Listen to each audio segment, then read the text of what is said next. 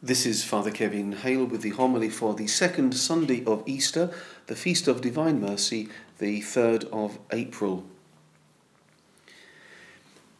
If you were someone who arrived in the 21st century from a different historical era or from another planet, and you had to explain to them how a mobile telephone or a radio or electric lights worked, you'd have to introduce the notion of there being certain forces out there invisible to the eye which allows those things to function. It would be a hugely difficult concept for someone else to grasp. Yet we have the advantage of knowing that there are certain things which are real and exist even if we can't see them, like radio waves or electrical currents.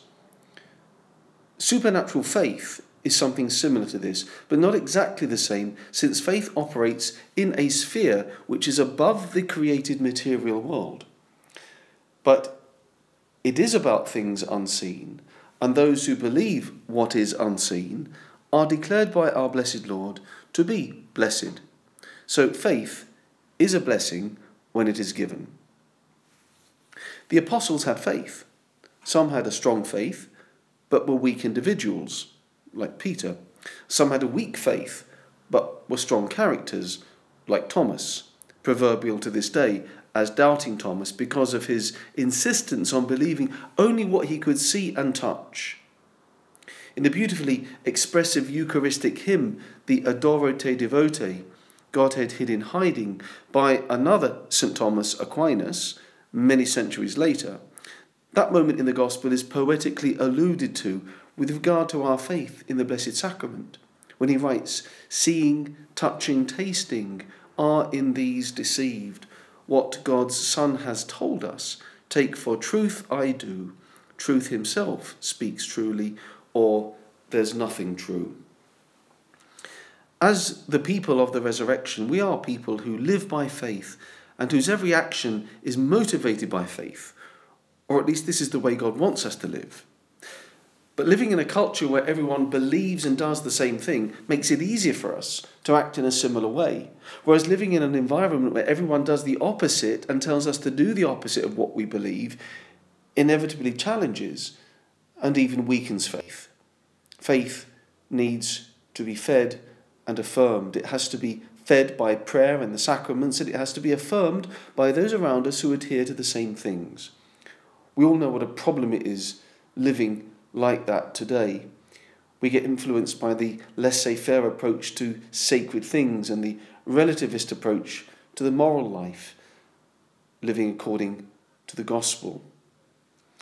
It's what Pope Benedict calls the dictatorship of relativism, when everyone else around us is doing what they want and they're dictating to us that we should also do what we want and what is good to us, rather than what is true and objective.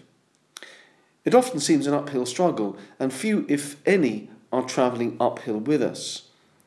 Part of the experience of this Easter season we're now in is renewing faith so as to live like the apostles and the first Christians. We read about this daily now in the Acts of the Apostles, which is proclaimed at Mass. We read about them being strong in witnessing to their faith in that fact that Jesus is alive. This second Sunday of Easter powerfully celebrates faith and mercy. The faith of the apostles in the risen Jesus on Easter Day, and the mercy of God that was given by Jesus at the moment of the resurrection, his first gift to the church. Those whose sins you forgive, they are forgiven. Those whose sins you retain, they are retained.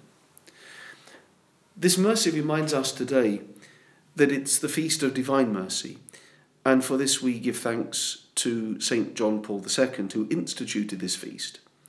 Many of us indeed availed ourselves of the sacrament of mercy in the confessional during Lent and Holy Week, and today this joy of God's mercy is renewed. It is a lovely devotion because it's one full of the warmth of God's love, reminding us that God does not wish the death of the sinner, but that they should repent and live the life of grace to the full. As St. Pope John Paul wrote, "You are not the sum of your weaknesses and failures. You are the sum of the Father's love for you and your capacity to become the image of his Son. On this feast we ask Mary, who is the Mother of Mercy, to help us day by day. In another popular hymn, this time written by Father Faber, we find these words: "But scornful men have coldly said, your love was leading me from God. And yet in this I did but tread the very path my Saviour trod." The sentiment is clear. Mary leads us to Jesus, to his mercy, and to a deeper union with his merciful love. Let us pray. God of everlasting mercy, who in the very recurrence of the Paschal feast kindle the faith of the people you have made your own, increase, we pray, the grace you have bestowed, that all may grasp and rightly understand in what font they have been washed, by whose Spirit they have been reborn, by whose blood they have been redeemed. Through Christ our Lord. Amen.